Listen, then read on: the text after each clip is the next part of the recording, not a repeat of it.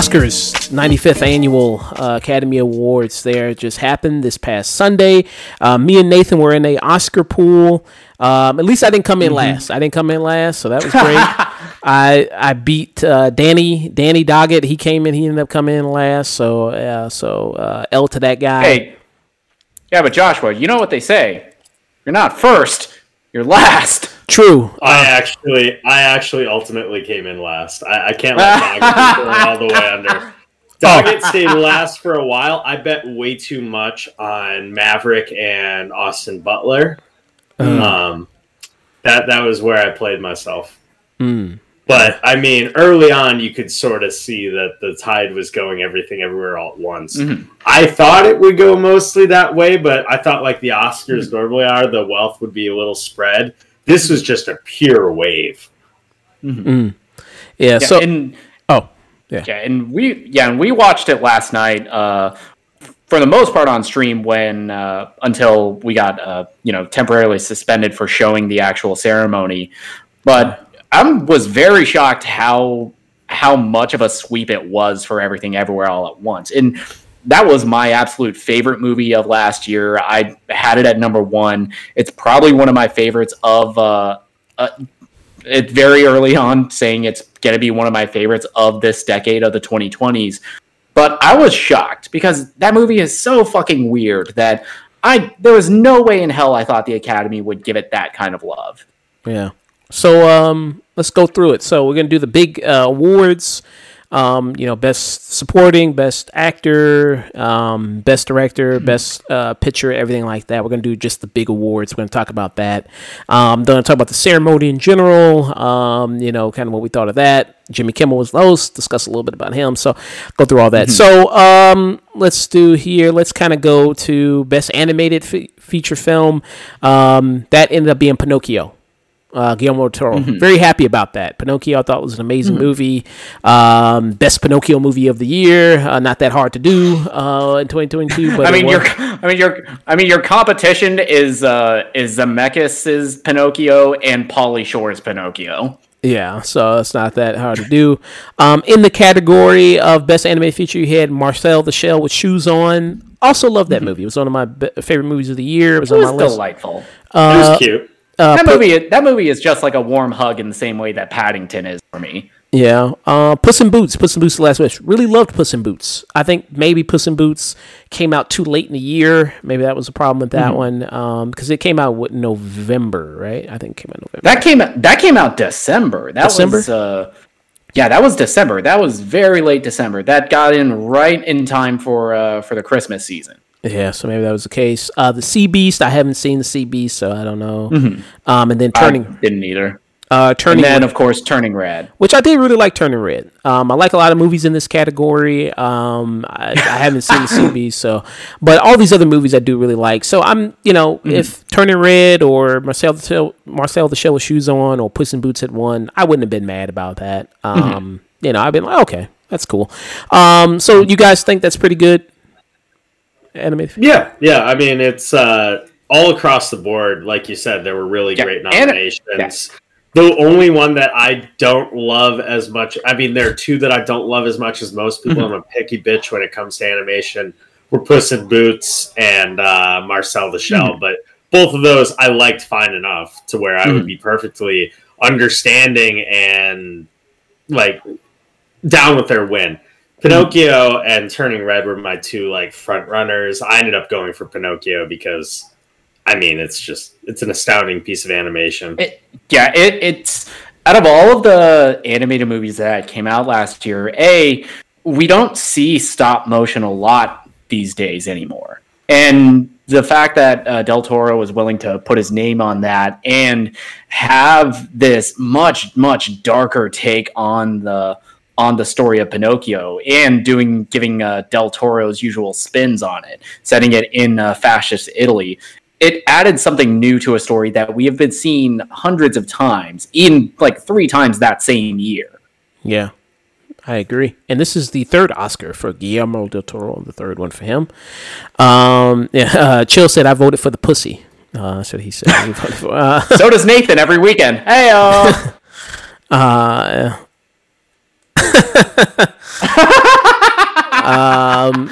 So, and we're going to get into the other big categories here. So, Best Actor. So, Brendan Fraser ended up for The Whale. I think that was pretty much generally considered the big front runner here, Brendan Fraser. I didn't really like The Whale too much as a movie, but, you know, whatever. You also had Austin Butler for Elvis. He was my second person who I thought was going to win it. He was my second pick there. Again, another movie which I thought was kind of meh, but, you know, he was the best thing in it. Yeah, I wasn't crazy about Elvis either, but even I can acknowledge that was a damn good performance that Austin Butler put in. Yeah. The Whale just didn't deserve any Oscars, but I'm fine with the comeback narrative for Fraser. I thought he was good in The Whale. He was I guess I'm in the minority that loved The Whale. It was a story that I had no previous frame of reference for it, and it's a movie that purely on its performances from the cast, especially Brendan Fraser and Hong Chow, and of course Samantha Morton later in the film. It's a movie that I watched it with my sister, and I started crying at like 20 minutes in, and then just didn't stop. Yeah. So you also had that Colin Farrell for The Banshee of Inisherin. I really like that movie. I like Colin Farrell in it. If he had won, I wouldn't have been mad about that. I think he's really great in that movie. Paul, it would have been nice to see him get the first Oscar. That monologue where he's just dressing down Brendan Gleeson and saying, "What is so wrong with being a good person?" It's heartbreaking to see, and that is an Oscar moment if I've ever seen one. Paul Mescal for After Sun. I haven't seen this movie, so I can't really give my opinion on his performance. Nathan, have you seen this? No, it was one of the ones I was trying to get to beforehand. I've heard nothing but great things about his performance in here.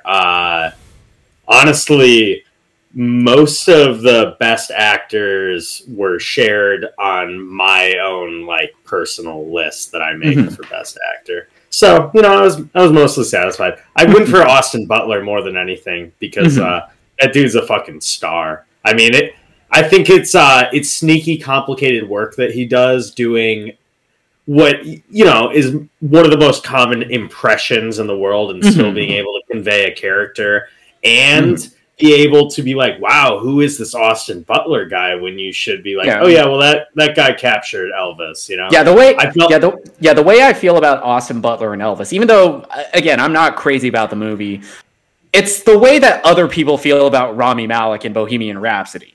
Where for me, Rami and Rhapsody felt like just not even close to Freddie Mercury. It felt like an impression of a stereotypical flamboyant gay man, which, was not Freddie Mercury.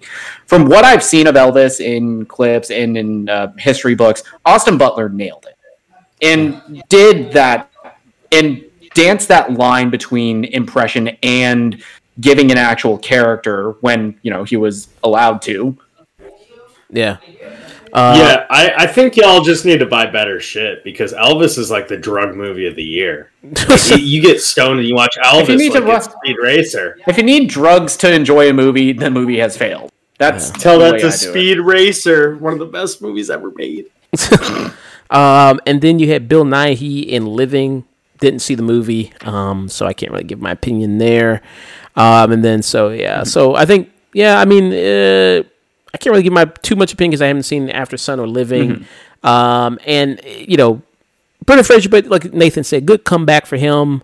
Him winning, everybody was kind of rooting for him there. It was kind of one of those things where, when he gave his speech, they tell the whole room was rooting for him. Everybody online was rooting for him. So that was pretty cool. So there you go with that. What did you guys think about the ceremony? And did you think it flowed pretty nice? Did you think there was some good musical stuff? Jimmy Kimmel's the host. What were kind of some of your opinions there? I mean, we got to see Naatu perform live on the Oscars. That alone makes it worth it for me. Yeah. I thought it was all in all a pretty standard ceremony. Nothing too crazy happened. I think they're just structurally in the middle of the show, it really hit a dead wall with all the wins for All Quiet in the Western Front, as like 4 in a row we had like that dour like inside of a fax machine sound of the soundtrack as a German person takes the stage and says, you know, we worked really hard on this picture. A film that I wasn't too crazy about, but in the like halfway through you're like, wow, we're having this, we're having that bizarre Little Mermaid thing. I haven't seen Jimmy Kimmel in a little bit. Now we're having a bizarre Warner Brothers commercial. How many awards are left of the show? And then it sort of seemed to rush to the finish with a lot of, like you said, with Brendan Fraser, like the comeback narrative, and with Pinocchio, we kind of saw it coming. A lot of very safe wins as far as pleasing the internet. Okay. Yeah. I think everything was more like here's the new Oscars. This is everything that you sort of want to win. Don't think about last year, which was a crapshoot.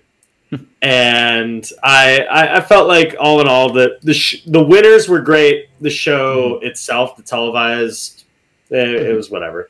Yeah, that's pretty much the thing with the Oscars. Unless something insane happens, like I don't know, Will Smith slapping the shit out of Chris Rock, then the ceremony is more or less and then Jimmy Kimmel's the host. What did you think? Just standard? Okay. Pretty basic? He got more laughs out of me. He got more laughs out of me than I would have thought. Yeah. He had some good ones. The insurrection one I thought was pretty good. That was a pretty good one. There was another one he did that was pretty good that I thought. I can't remember it right now. He did, how many slap jokes? Was it 3, 2? I think I counted 4. 4 slap. He was very smart to never name Will Smith though in the middle of those. Like not in like hey, we shouldn't name Will Smith, but it kept them from feeling super obvious and were classier. Yeah. You know what I mean? Yeah, I thought he was a good host. Yeah, classy enough not for him to get slapped by Will Smith when he's going to come on his show. I think it was. Yeah. Yeah. The red table. Yeah. So I was kind of. I think I was maybe we should have did a bet over under how many slap jokes would it be. I think you guessed 2. I guess probably 3. I was like probably 3. So, yeah. How many references they'd make there. I know there was a real awkward moment that people talk about him and Jimmy Kimmel when he went up and talked to Malala, that woman, and he asked her about the Nobel Prize winner. I asked him about her about the slap, and it was like this really awkward joke where I don't think she was really in on it. Yeah, I don't think she knew what to say, but you know what I mean. So that was kind of a dead moment because I think it was kind of awkward. But there was that. I just thought it was a standard, basic kind of show. Yeah, that's about it. Good musical performances, like I said, Natu RR. That was great. They should have had Nathan in there. That had so much. The energy of that fucking performance, it kind of carried me through the rest of the show because, especially because I think that came off the heels of all the back-to-back All Quiet on the Western Front wins. And that was like a breath of fresh air when they did Natu. Yeah. I thought the Gaga performance, I feel like Gaga should just be at every Oscars personally, just no matter what. I felt like that was another one of the performances that, like, normally this is the moment when I check the laundry. I wanted weirder. I wanted it to be weirder. I wanted her to fly in on a jet. She didn't even dress up. She was dressed like she was going to a punk show after this, which it Lady felt Gaga slapped together. But I dug on how it was just how it immediately, as opposed to like, all right, and now to the stage is Lady Gaga. It was like, so I wrote this song, and it's very important to me. And you started to get like these crazy close-ups of her on one side of the screen. Yeah, I was half expecting the camera to pan over and Bradley Cooper's next to her. Yeah. Hold my hand. Hold my hand. Let's see. So you got Best Supporting Actress. So here we go. So we got Jamie Lee Curtis who ended up winning. We got Angela Bassett. We got Hung Chow for The Whale. Angela Bassett for Black Panther: Wakanda Forever. We got Carrie Condon for The Banshee of Inisherin. And we got Stephanie Hugh for Everything Everywhere All at Once. So this was the biggest surprise of the night. I think most of everything else, I think people were probably like, okay, you could probably see that winning. This was probably the one that most people had the biggest problem with. Jamie Lee Curtis winning for Everything Everywhere All at Once. It also was a big surprise to me. I thought if you are going to do it, it's going to be probably Stephanie or Angela Bassett. Either one of those two. So what did you all think about that? Was it probably the biggest surprise of the night? It's only the biggest. I wouldn't say the biggest surprise. It is the biggest what the hell, I guess. Which I kind of get why the Academy would pick Jamie Lee over the other nominees. She is a more legacy Oscar winner, but I still think that Stephanie Hsu is such the heart of Everything Everywhere All at Once that it's kind of criminal that she didn't get the win for that, because I think her character was much more vital to the themes and story of that film than Jamie Lee's, even though I think both actresses are fantastic. I wouldn't have been mad, and I still am. I'm still not over any of these women winning. Carrie Condon, she's phenomenal in Banshees of Inisherin. Angela Bassett, incredible in Wakanda Forever. And who was the other one? Hung Chow, The Whale. Oh, Hung Chow. Yeah, she basically started the waterworks when I watched The Whale. Yeah. I kind of thought that the nominations on the whole, like even before the show, were kind of a crapshoot. None of the actresses in this list, respectively to all of them, who I think all put in great work, were not in my personal list. I kind of felt like Keke Palmer got shut out for Nope, and Lashana Lynch got shut out for Woman King, and those were my main two. I felt about the same about Jamie Lee Curtis winning as I would have felt about Angela Bassett winning, where I'm like, I love you as a performer. I love you in this role. It's strange to me that you are winning your first Best Supporting Actress Oscar for this performance in this movie. I mean, Jamie Lee Curtis and Angela Bassett, having watched both of them actually again for the first time, both of them like 2 days ago, I thought they were both better than I remembered them in those movies, and they hit their marks, but they really weren't what I would have gone for. I had Carrie Condon a little bit higher on my list than them, but honestly, just across the board, it's one of those where if Michelle Williams was ran for Fabelmans and Best Supporting Actress, you would have probably saw a sweep here, but Jamie Lee winning it was a good moment because of her speech, but all in all, it could have gone to anybody here, and I would have felt about the same. Yeah. I saw all these movies. I saw all these performances. The weakest one, if I had to point out one, Hung Chow, The Whale. Maybe it's because I just don't like that movie all that much. But agreed. Yeah, that's one where it should have been like Hung Chow, The Menu. Personally, maybe her tortilla is worth that award more than anything she does in The Whale. But I also just don't like The Whale, and I think that almost everybody in the cast has some level of stink to them coming with that performance, but I am glad for the Fraser win because of the comeback narrative. Yeah. So yeah, I saw all these movies. So yeah, I mean, I would have loved to see Angela Bassett win. She would have been great. Again, Stephanie Hsu for Everything Everywhere All at Once. I mean, if you are going to pick a Best Supporting, don't know why you wouldn't really go with Stephanie there. But yeah, and that is the heaviest favorite. That was the one I had the most favored because Hsu has to have so much range as both Joy and as Jobu Tupaki. She has to play multiple different versions of herself and give character arcs to each separate version. Yeah. I'm also fucks dudes up with 2 dildos. I'm in the minority on that performance, where I find it to be not weaker than Curtis, but she's just so outclassed by Ke Huy Quan and Michelle Yeoh, which, I mean, who can blame her? That it just sort of like it seemed to me so far of a step down from those performances that it really didn't stand out as much as Quan or Yo for me. Okay. Best actress. She's still good. Yeah. So best actress. You got Michelle Yeoh, Everything Ever All at Once, who won. You got you have Cate Blanchett, Tar, who I was thinking it was probably between Michelle Yeoh, Cate Blanchett. I went with Cate Blanchett, but you know what I mean, that's who I voted for, but yeah. And then Andrea Rosenborough for Leslie. You have Michelle Williams for The Fabelmans, and you also have Ana de Armas for Blonde. That was the nomination where, all right, get the fuck out of here. Yeah. I guess you had to fill up the slot. You had to put something in there. They were like, fuck it. Why not? You had to fill up the slot. Yeah, you had to fill up the slot, and the Academy don't like the black people, so... Or just Viola Davis for The Woman King, get Mia Goth for Pearl, get Rebecca Hall for Resurrection. Yeah, because the Academy hates genre stuff. Yeah. Everything Everywhere All at Once? No. They hate horror, I'll say that. Yeah. That's more accurate.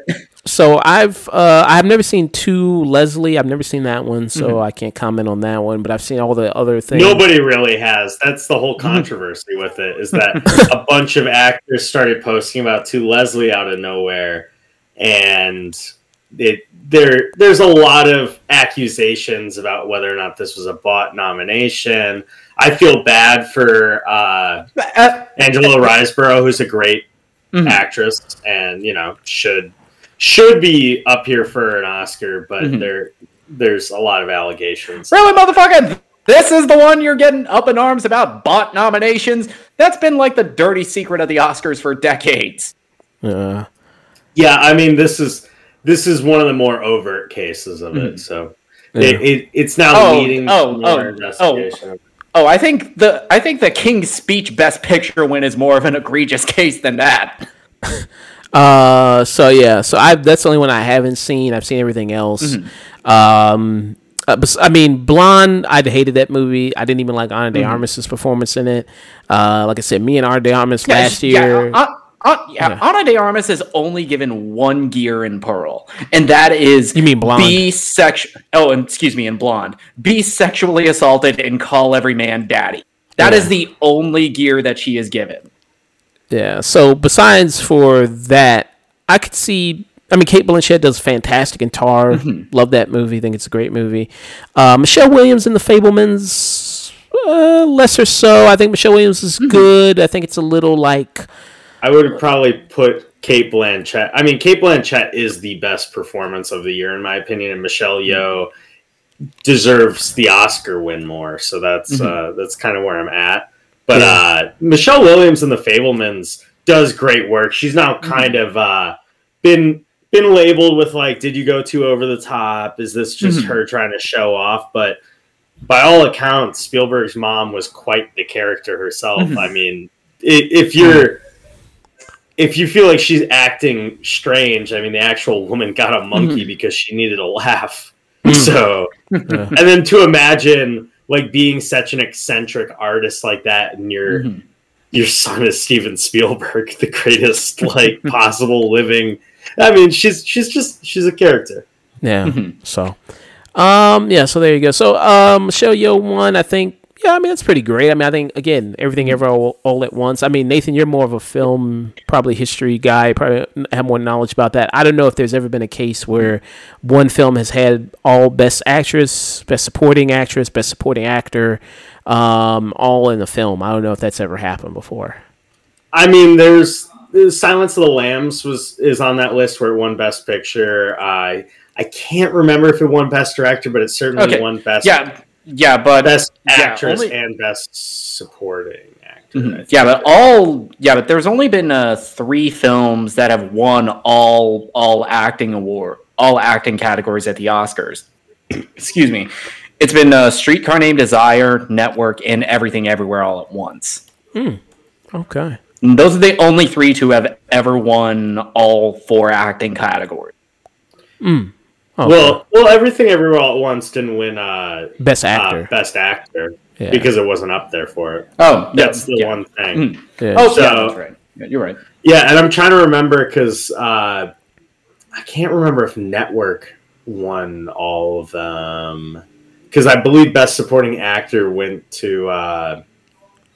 I don't know. It's a tough one. I'm a little bit of a historian, but I'm also a little stoned, so that those two counteract each other a little bit. Yeah. Before we get into Best Supporting Actor, Best Speech, who do you think had the best speech? Well, I have to be a little bit biased because because of the story. I would say Ke Kwan. He moved me so much with his speech and how, because as an Asian actor, we're not given a lot of the same. Asian actors aren't given the same opportunities as a lot of people. I mean, Ke Kwan basically retired for 20 years because he just wasn't getting work. He had to go behind the camera, and then Crazy Rich Asian comes out, and this motherfucker is back. Yeah. I thought that one of the, outside of Ke Kwan, who's been giving great speeches like for the past month right now on the awards circuit as he wins every precursor. I really liked the acceptance speech by the people for the Irish Goodbye, where they sang "Happy Birthday" halfway through. That was one of those where you're just like, "Aw, cute," but mostly pretty great. Speeches. I actually like Jamie Lee Curtis's a lot. That almost like made up for the fact that I was like, on the win, Yeah. I'd say Brendan Fraser, I thought, had a really good one. His was really good. Ke Kwan, of course, had a really great one. I can see the Happy Birthday one being really good. I like the guys who won for the original song, RRR. They were cool. I like them coming up there. They were pretty awesome. Not to they won for best original song, so that's pretty alright. That's pretty good. All right, best supporting actor. So Ke Kwan, he won for Everything Everywhere All at Once. Brendan Gleeson for the Banshees of Inisherin. Great performance from Brendan Gleeson. Saw that, very good. I haven't seen this movie. Brian Tyree Henry and Causeway. Haven't seen it. I was, for some reason, I don't know, I thought this would have been a weird one. I voted for Judd Hirsch in The Fabelmans. That's who I thought he would win. For some reason, I thought he might have came up and... He's great in the movie. He's phenomenal in that segment. Yeah. But it's best supporting actor. He rules that segment that he's in. Fabelman's sort of canceled itself out with best supporting actor stuff. People think that Paul Dano was snubbed. I would agree with them. There's a ton of great performances. Yeah, Paul Dano, I think, was definitely subbed for a Best Supporting nomination, and I think Gabe LaBelle was snubbed for a Best Actor nomination because he's phenomenal in that. Yeah, he's fantastic. So I guess my thinking with Judd Hirsch was, well, maybe it's like a Little Miss Sunshine thing, where it's like they're maybe going to give it to Alan Arkin, like they did with him, and then maybe it's going to be something like that. So that was kind of my thinking. Barry Keoghan also for the Banshee of Inisherin. Good performance, Barry Keoghan. He's pretty good in that as well. It's Nathan. It's like the only one that Ke Kwan. Oh, I'm sorry. It must have cut out during it. Barry Keoghan was the only person who has won any of the precursors who wasn't Ke Kwan. So when I was doing my little bracket, it was between either Barry Keoghan or Ke Kwan. Yeah, but because of that heartbreaking scene where he's getting rejected by Kerry Condon. Yeah. Yes. Well, there goes that dream. Brought back some memories, for you, huh? Yes, it did actually. Yeah. So he had that for best supporting actor there. Then we're gonna do best picture. We could quickly just talk about how Justin Long was snubbed for Barbarian. Right? But again, Academy hates horror, so there we go. I don't know if I would have done him best supporting for Barbarian. That changes the whole movie when he shows up. It's a character that supporting performances. The story changes the whole, not the character. The story does that. His energy changes, though. That whole temperature changes the fuck up. Yeah, the man is just rolling in a convertible, singing along to Ricky Tikki Taffy. One of the best moments of the year. Yes. I don't know. Maybe it hit too close at home to producers. Maybe they just hit too close at home. Oh, yep. Yep. There you go. There you go. Yeah, Justin Roiland was like, "What the fuck?"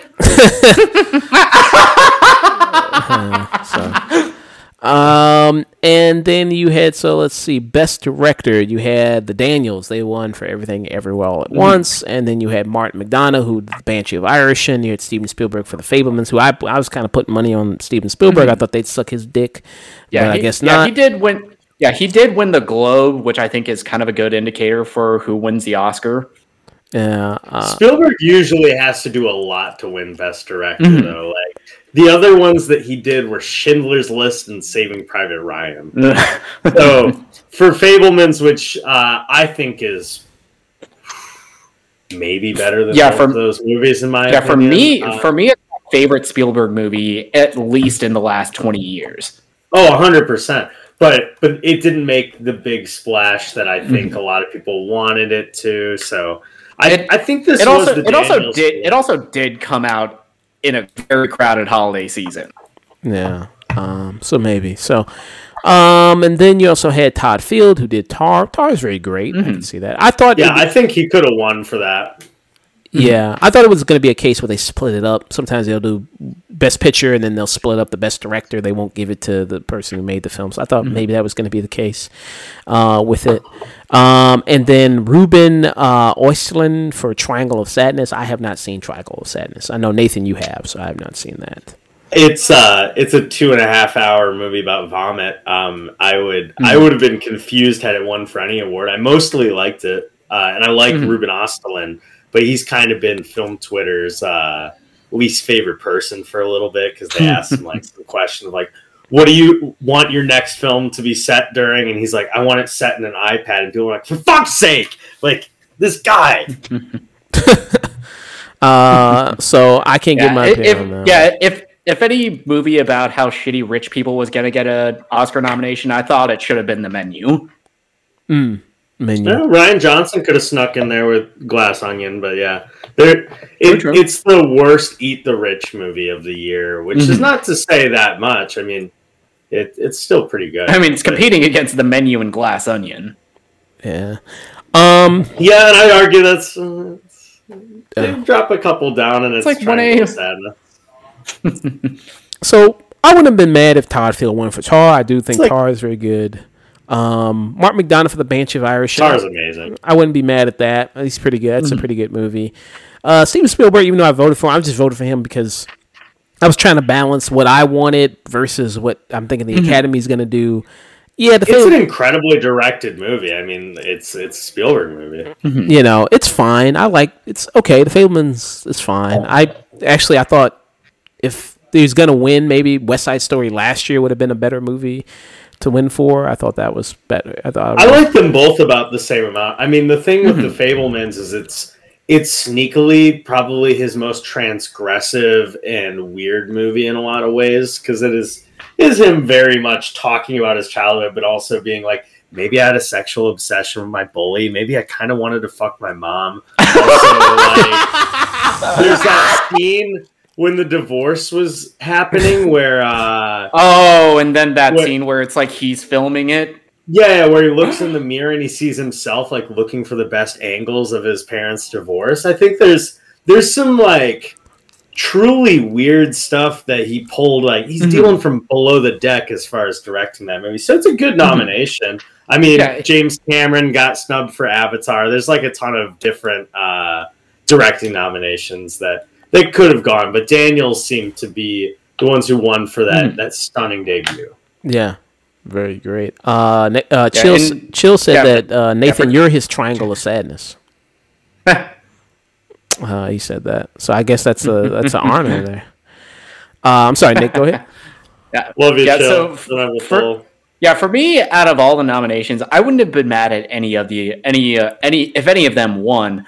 But for my money, what the Daniels did with Everything Everywhere All at Once, in terms of not just their staging with their action, the constant changing of different aspect ratios, exploring these different universes, playing around with the edit, that to me, it's the most ambitious directed film of the year. And for that, it's so weird in terms of its execution with a lesser script, it would be an incomprehensible mess. But the script is done with such a tenderness and sincerity that it still holds itself together throughout it. Yeah. And so Best Picture. Best Picture, of course, Everything Everywhere All at Once won. That was the big winner all night. It is the most awarded film ever, right? That's correct, in film history there. So then you also have All Quiet on the Western Front. You also have Avatar, The Way of Water. You got The Banshee of Inisherin. We have Elvis. We have The Fabelmans. We have Tar. We have Top Gun Maverick. We have The Triangle of Sadness. We have Women Talking. So I did not see All Quiet on the Western Front. I did not see Triangle of Sadness or Women Talking. But I feel like Avatar, The Way of Water, and Elvis, and Top Gun were kind of just movies thrown in there because we got to fill up the slots. So we got to have 10 slots, and we got to put something in there. That's the way I feel about it. So, yeah, we gotta have 10 slots there. That's the way I kind of feel about that. Even though we gotta have 10 slots, and the Academy doesn't nominate horror, so that automatically rules out Pearl. Yeah, so we got those some in. So, even though, as I say, I like Top Gun, I like Avatar: The Way of Water. Yeah. Again, Elvis. I think those movies I think are fine. I'm on Elvis.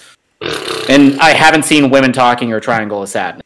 Yeah, I would argue that Women Talking and Triangle of Sadness, and to some extent Avatar 2 were more of them stretching out that 10, just because Maverick, Elvis, you could actually argue more than Avatar stretching out that 10, but both Top Gun, Elvis, and Avatar were movies that brought people back to theaters in a huge way this year. And a big complaint of last year that they tried to suplex was, oh, hey, we haven't seen enough of these nominees.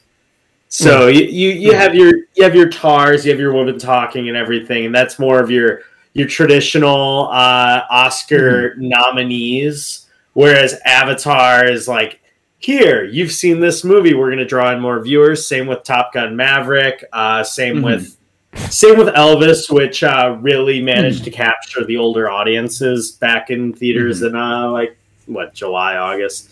I mean, it's you could say, yeah, just filling out the thing.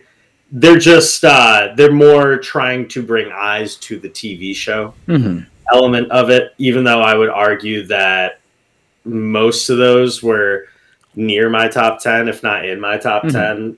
Maverick is actually every film in my top 10, and then everything else comes after it. But yeah.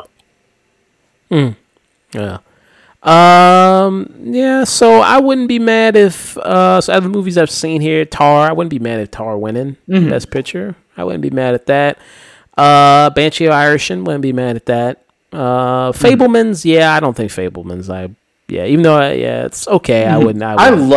I love the movie, but even I think Best Picture is kind of a stretch, especially when looking at the competition in that category. Yeah, Chill said he's seen enough women talking in real life. He doesn't need to see the movie. Really, Chill on Women's Month? Really? On Women's Month, dude? Come on, man. I'm sorry, Nathan. Go ahead. Oh no, I was just gonna say as far as I think Fabelmans was one of the top 3 movies of the year. Same with Tar, same with Top Gun. That's my top 3. So all of those had representation in there. I would have been more upset if Triangle of Sadness or All Quiet on the Western. If All Quiet on the Western Front won Best Picture, I think everybody would just be a little bit sighing. Yeah. I feel like a couple years ago when Coda won, except, Coda's actually good. Yeah. I mean, we are going to discuss worst Best Picture winners. We are going to talk about that, what we think the worst Best Picture winners are, because there's kind of some talks here with Everything Ever All at Once and everything like that. But yeah, I mean, let me guess. It's mostly from, I'm just going to guess, Caucasian man babies who get triggered at the thought of an idea of a woman doing kung fu? Well, maybe. You gotta stick around. Maybe talk about that. But yeah, Elvis, I'd have been kind of upset if that won Best Picture. Same thing with Avatar 2 and Top Gun. I would have been like, yeah, Top Gun. I don't see that. But yeah, best movie ever made. So I mean, it was overall. I mean, do you guys think that the Oscars? I mean, this is probably the best year they got pretty much everything right. Like this was kind of a fairly year they got mostly it all right. It's this one like the Parasite it's hard year. Yeah, I would very much 100% agree with that. And notice both movies mostly Asian cast, so Asian films are winners. Yeah, I would say. I mean, the most sticking point that people have with this year's Oscar is pretty much the Best Supporting Actress. That was pretty much a big one. That seems like the most issue that people have with this year's Oscar. Everything else, I think people pretty much was like, hey, everything everywhere all at once. They were pretty good on that. A lot of people liked it. I mean, of course, as much as something's going to get a lot of praise, it's going to get a lot of hate too, and people going like, "Well, it's not that good," like what the fuck? Of course, So you got to have. It's going to be the equal reaction too of it. So you're going to have that. Yeah. So I mean, worst Best Picture winners. And the reason I'm talking about this because it was a couple tweets I saw there. People talking about the movie, it being the worst Best Picture winner ever, and everything like that. And generally, what is considered the worst Best Picture winner is Crash. That's typically what a lot of people go to. Crash. I'd also throw Coda in there. I'd throw Forrest Gump in there. I would throw Green Book. Anybody? Green Book in there. I would throw huge. I would throw King's Speech in there. King's Speech is fucking hated that movie. So let me pull up. So I'm gonna pull up because to talk about these movies. Now we're not talking about these movies are like terrible movies. We're just saying like Best Picture, right? Really bad. Yeah, it's especially the years those came out. Really, Best Picture, especially because I think King's Speech was nominated the same year as Black Swan, which the fuck. Yeah, and The Social Network. Yeah. So right. And which ones are we still talking about to this day? Yeah. So another one that I would put up there is Gandhi. As far as like, okay, tell me how many of y'all have seen Gandhi? I have not seen Gandhi. I have not. No. Exactly. All right. Yeah. There you go. Also, look up the year 1982. One of the best years in film history. Period. You got Blade Runner. Fucking. I don't like Blade Star Runner. Trek 2. Wrath of Khan. Okay, but we can go through Rocky 3. It's a huge like blockbuster. First Blood. Tron. God. So Conan the Barbarian. So the year that Gandhi was nominated for Best Picture, in the category you had E.T., you had Missing, you had Tootsie, and you had The Verdict. So The Verdict's incredible. So I haven't seen Gandhi, so I can't really say. E.T. obviously, out of all these movies, what's the movie that people mostly talk about is E.T. Everybody still talks about E.T. With Nick's pick, he had The King's Speech. So The King's Speech was nominated for Best Picture, and it was up for the 83rd Academy. In the 83rd Academy. So King's Speech, what it got nominated with was Black Swan, The Fighter, Inception. Oh, I forgot Inception was nominated for Best Picture. The Kids Are All Right, 127 Hours, The Social Network, Toy Story 3, True Grit, and Winter's Bone. These are a lot of good picks. There's a lot of good. Any of those other movies, I would have been more than okay with winning Best Picture.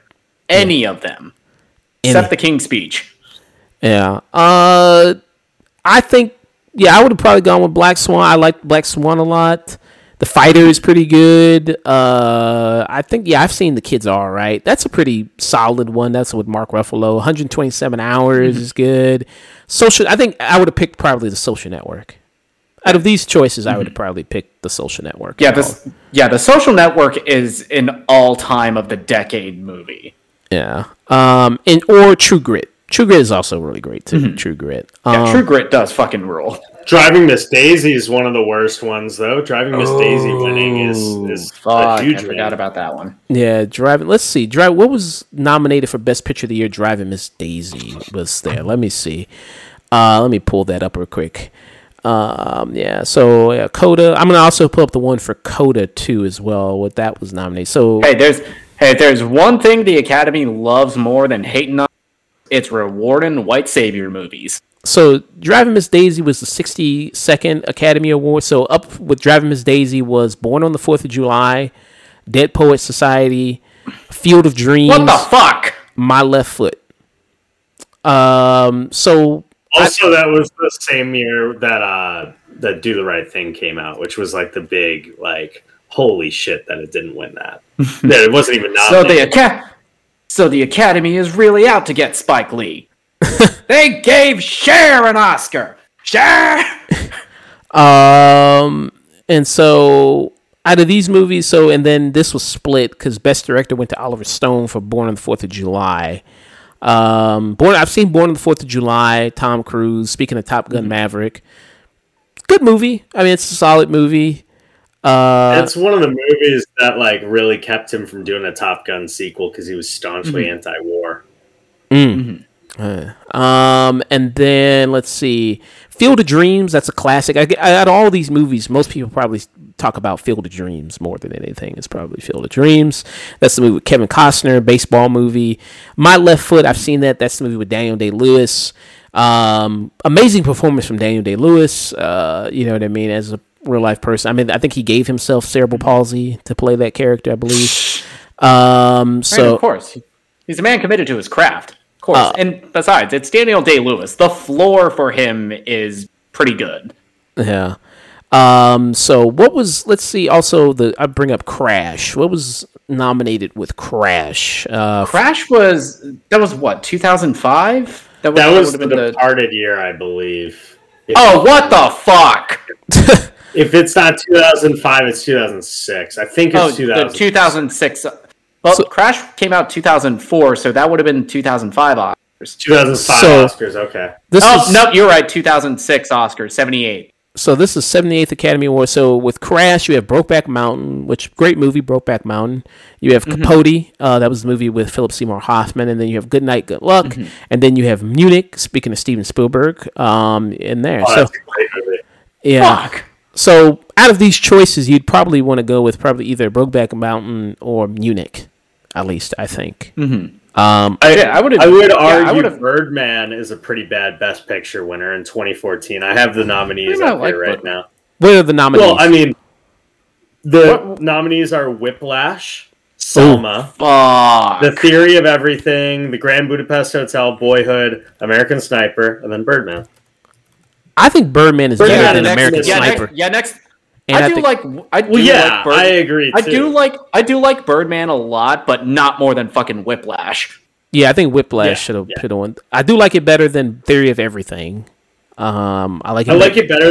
I like Boyhood a little bit more than I like Birdman. Yeah, I don't think I've seen Boyhood. I haven't seen Boyhood, so I can't really say. Boyhood's good. So yeah, that was with Crash that year. Let me see. So Coda was last year. Coda was the 94th. It won Best Picture. I think Coda is a really, really good Lifetime movie. It's a very, very good Lifetime movie, but we'll see here. With Coda, it won Best Picture at the 94th Academy Awards. With it was Belfast, which I haven't seen. But I hear it was really great. Don't Look Up, which I think is a movie that was there to fill up the slots. Drive My Car, which out of all these movies, I think Drive My Car is the best one. I love that movie. It's a Japanese movie. You have Dune. I don't think Dune is really Best Picture, but okay. I think that's another fill up the slot type thing. It might be Best Picture if we see the other half. That's the biggest problem with Dune Part 1 is because it is so constrained to being Part 1. You have King Richard, which I thought was okay. That was the movie about Serena and Venus Williams' father, Will Smith, with Will Smith in there. Licorice Pizza, it was okay. I thought it was all right. Nightmare Alley, I love Nightmare on Alley, Guillermo del Toro. I loved Licorice Pizza. That's probably my favorite of all the nominees. Really? That's your favorite. Okay. You also have The Power of the Dog, which was good. Jane Champion ended up winning. They split it, Best Director, Best Picture. So Jane Champion won for Best Director for Power of the Dog. Coda won for Best Picture. West Side Story, Steven Spielberg. So for me, out of this list, I would have probably gone with Drive My Car, West Side Story, or Nightmare Alley. Those would have been the things I would have picked. Yeah, those are... Yeah, that's probably where I'm at, too, with the Best Picture nominee. Even though I think it's a crime that Tick, Tick, Boom didn't get a nomination. Yeah. But, yeah. So I'm looking at it. Green Book is such a fucking egregious one. What was the nominees there when Green Book was up? Well, it was Black Panther, Black Klansman. This is like right after the whole Oscars So White had already been like a whole thing. So they were like trying to make up for it by like half giving it to Green Book, which is almost more racist. Bohemian Rhapsody, which is a piece of shit. Favorite, Roma, A Star is Born, which is also pretty great. And then Vice, which is a piece of shit. So you said you could have given it to Black Panther. I would have. Yeah, that category. Black Panther's probably my favorite movie in there. Let's see. I love Black Panther more, but they're both great. So say one more time. What were the nominees? So you had Black Panther, Black Klansman, The Favorite. What else? Bohemian Rhapsody, Roma, A Star is Born, and Vice. I would have probably done Roma. I would have just done Roma. I would have gone Black Klansman. That way, you give Spike Lee and Jordan Peele an Oscar, but instead they gave it to the Farrelly brothers. Or I would have gone for Black Panther, even though it would have been really awkward when they have all the producers come out and there's only one producer, and it's Kevin Feige accepting the award for Black Panther. Yeah, A Star is Born it's good.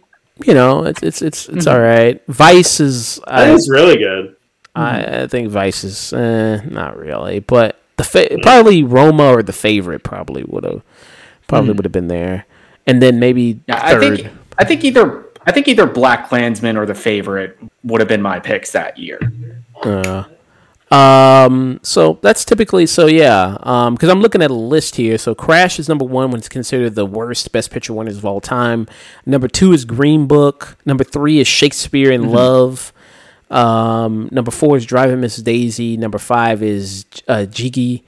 6 is Dances with Wolves. 7 is Around the World in 80 Days. 8 is American Beauty. That's surprising. American Beauty, really. That's an odd one. Let me see what was nominated. If we're talking about movies that didn't age well, I guess. Yeah, I guess we're talking about the fact that Kevin Spacey's a fucking weirdo, I guess. Let me see what was nominated the year, because American Beauty came out in 1999, and it was at the 72nd Academy Awards. Let's see. So with American Beauty was Cider House Rules, The Green Mile, The Insider, The Sixth Sense. Shit, I probably would have gone The Sixth Sense. Yeah. Probably The Sixth Sense. Yeah. The Insider. Have I seen The Insider? That's Michael Mann movies with Al Pacino and Russell Crowe. I don't think I've seen The Insider, but Sixth Sense, obviously, if you're going to say which movie's more memorable out of all these ones, probably Sixth Sense is probably the most memorable. Or which one has had the biggest cultural impact. And that's kind of one of the interesting things about debates like this, is because we don't know until like maybe 5, maybe 10 years later what kind of impact these movies are going to leave. Yeah. So let me see real quick here, because I brought up Forrest Gump. Forrest Gump came out in 1994, and it was at the, hold on, let me see this really, really, really quickly. Let me pull this one up. So it was at, let me see. Hold on. Academy. So it was at the 67th Academy Awards. So for Best Picture, you had Forrest Gump, who Robert Zemeckis won for Best Director. You had Pulp Fiction. You had Quiz Show, and you had The Shawshank Redemption. And you had Four Weddings and a Funeral. Forgot about that one. So for me, Shawshank Redemption is better than Forrest Gump. I think it's hands down a better movie than that. And also Pulp Fiction, I think, is a better movie than Forrest Gump as well. Oh, yeah. Yeah. Number 9 was The Greatest Show on Earth, and number 10 is Cinnamon. Cinnamon. I don't know how to say that. But there, yeah. So that was the top 10 of like best, worst Oscar Best Picture winners. Also had like some like Out of Africa, Coda was like 11, 12, Broadway Melody, a lot of kind of way older films there. So yeah, I don't think Everything Everywhere All at Once. I think out of the movies that it was nominated with, I think it's the best one. I think I could see that. Out of this past ceremony's nominations, it was easily my favorite movie. And it was easily my favorite movie last year. I just rewatched it the other day, getting ready for the Oscars, and I still cried when I was rewatching it. Yeah. And I'll show you the tweet that kind of inspired me to kind of talk about it, because the tweet was fucking weird. But let's see. Let me pull it. Let me kind of pull it up here real quick. But, Nathan, I know this is probably tough to say, but do you think that, because when you look at some of the other movies that were kind of considered the worst Best Picture winners, you look at the other movies nominated in that category, they have a much longer cultural impact. We talked about, like, for instance, like something like with Forrest Gump when it was nominated for Best Picture and it won. Pulp Fiction and Shawshank Redemption I think Forrest Gump has a huge cultural impact, but I would argue that Forrest Gump isn't the right argument, but I know what you mean. Like, Saving Private Ryan versus Shakespeare in Love is the huge one that everybody talks about. I think the hard thing is, it's kind of hard to arbitrate culture in general. Yeah. And that's the kind Oscars of the point. do get things wrong to begin with. I feel like every Oscar should probably be held like 3 years after the movies, but that doesn't make sense for ratings or anything, Yeah. People want the answer now. Yeah. So you think? Yeah, and that's kind of what I was arguing. What I was saying that, because we talk about a lot of these nominees, which one won versus which movie has had the bigger cultural impact. Like we were talking about King's Speech versus The Social Network. Yeah. And the thing is, we don't know until like maybe 5, maybe 10 years later. Yeah. Sorry about that. Speaking of like cultural impact. Oh, you can't afford cultural impact. We will always hear that really stupid debate because it's sort of self-defeating when it's like, well, you're talking about it right now. What won Best Picture in 2009? The Hurt Locker. Do people talk about The Hurt Locker as much as Avatar? Does that necessitate that Avatar should have won?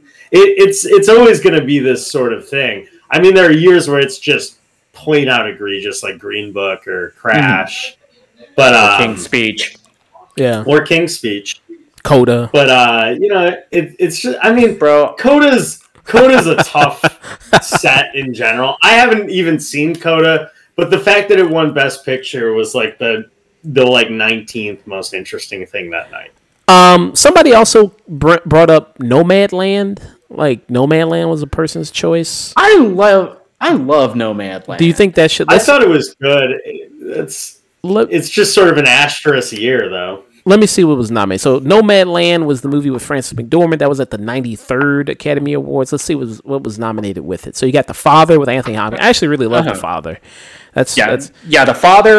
The Father, Judas and the Black Messiah, Mank, Minari, Promising Young Woman, Sound of Metal, The Trial of the Chicago 7. So this was kind of Promising Young Woman. I don't think that's just kind of. I think you're just trying to fill some slots there. I think with that one, I haven't seen Mank. I haven't seen Minari. I hear Minari is really amazing though. It is. Sound of Metal. Either really that good. Or Sound of Metal would have been my fucking. I would have out of that nomination. Trial of the Chicago 7 is meh. I don't know. I think it's all right. So I would have that got a nomination. That got a nomination purely because it's directed by Aaron Sorkin. I would have gone with Judas and the Black Messiah or Yeah, Sound of Metal. That would have been my two. I don't know, Nathan. What do you think?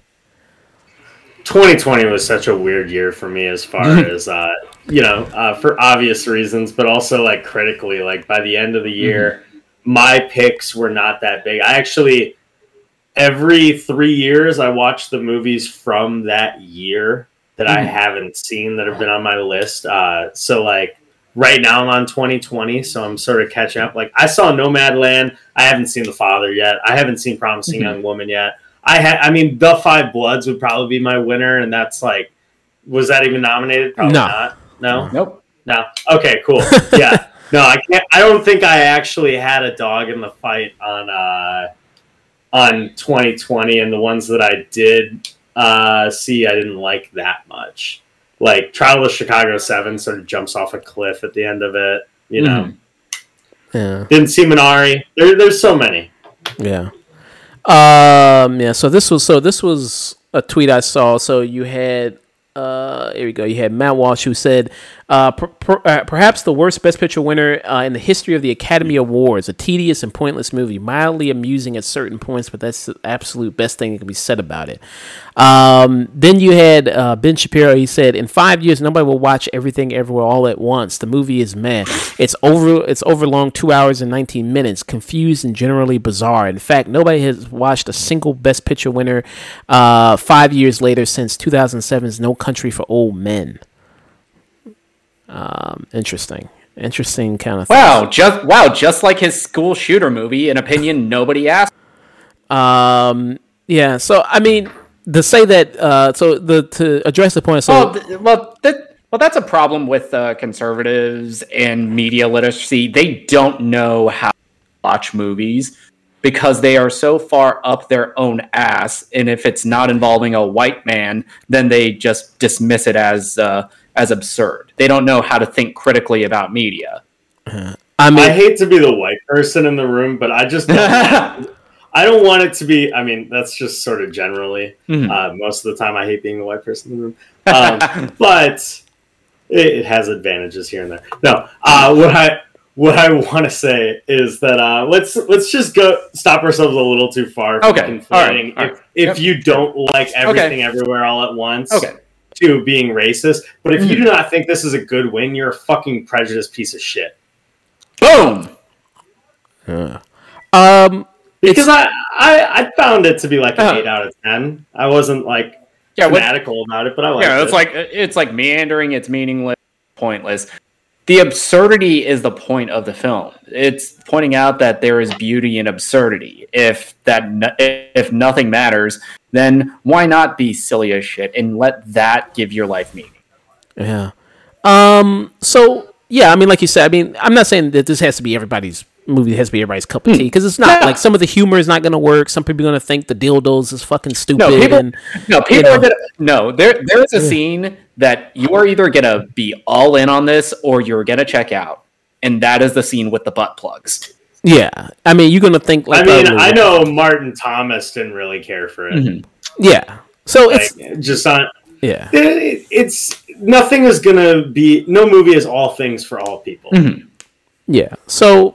But I mean, I don't think it winning Best Picture is, like Nathan mentioned, is as egregious as something like, Coda or The King's Speech or Green Book or Crash. Well, the discourse behind this thing right now is it's either the best thing that has ever happened to Hollywood or the worst thing that has ever happened to Hollywood, and there's no in between. And also, nobody can really know whether or not that's the case. I personally would love at least 4 or 5 films to come out at the strength level of Everything Everywhere All at Once. That means we had a pretty... Oh, you kind of froze there for a second there. Good year. Okay. On the same level... Oh, you're all good. There are plenty of movies that came out in 2023 or 2022 that I would put on the same level or above Everything Everywhere All at Once that I really enjoyed. We just had a really good year, and people want to talk shit about it, I guess. Yeah. Nick, you got any point on that? Any thoughts? Yeah. Ben Shapiro liked Rise of Skywalker. His opinions. I don't like to bring up like, well, you like this, and then that, But I mean, but so I've listened to a couple of his takes, and he seems like he's incapable of thinking critically about this film. He likes things to be explicitly straightforward, and he likes to have his hand held narratively. And he doesn't like to actually think about what a movie is trying to say unless he's actively looking for shit that goes against his politics. Yeah, so this was kind of some of my thoughts on that, just to have that, just to talk about Best Picture winners in general, the worst, typically there. What do you all think is generally considered the best one? The best picture winner? The best picture winner? Yeah. Shit. It's, I mean, kind of hard to say. In recent memory, I'd probably say Parasite.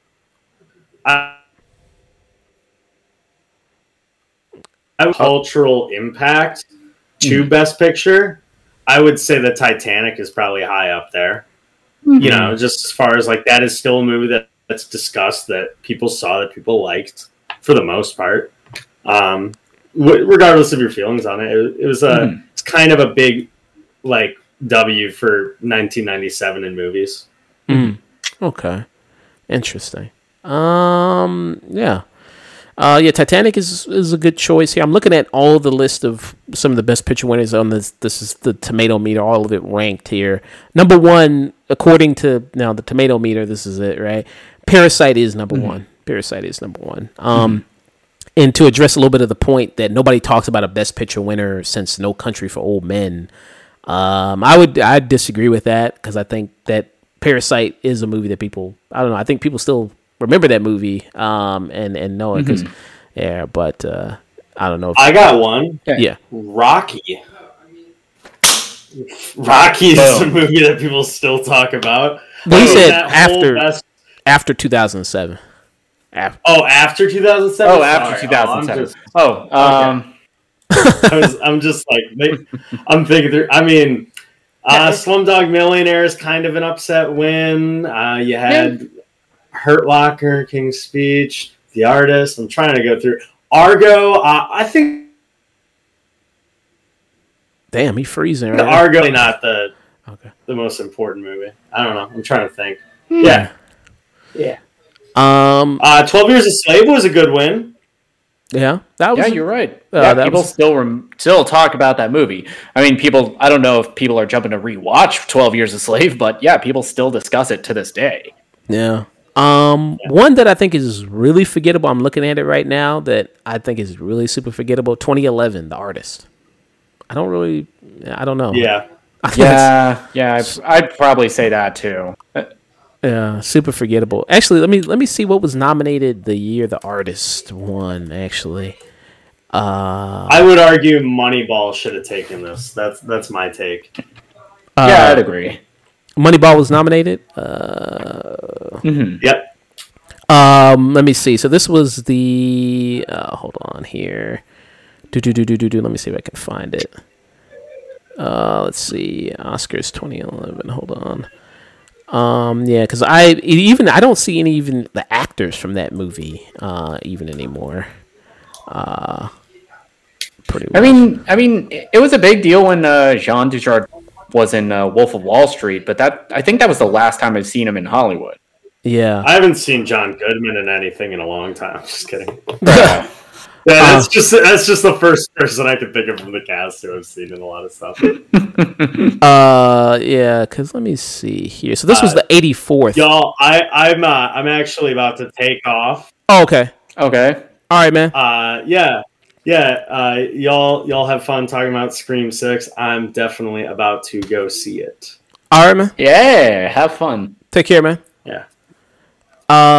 So the 84th Academy Awards, so this was what was nominated. So The Artist, Extremely Loud and Incredibly Close, The Descendants, The Help, Hugo, Midnight in Paris.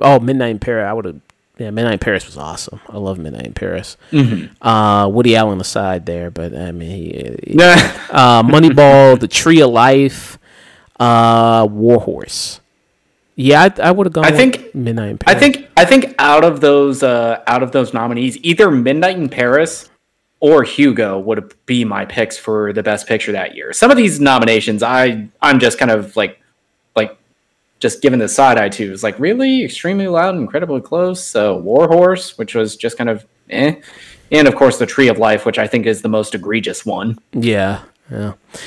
But, that was Oscar talk there.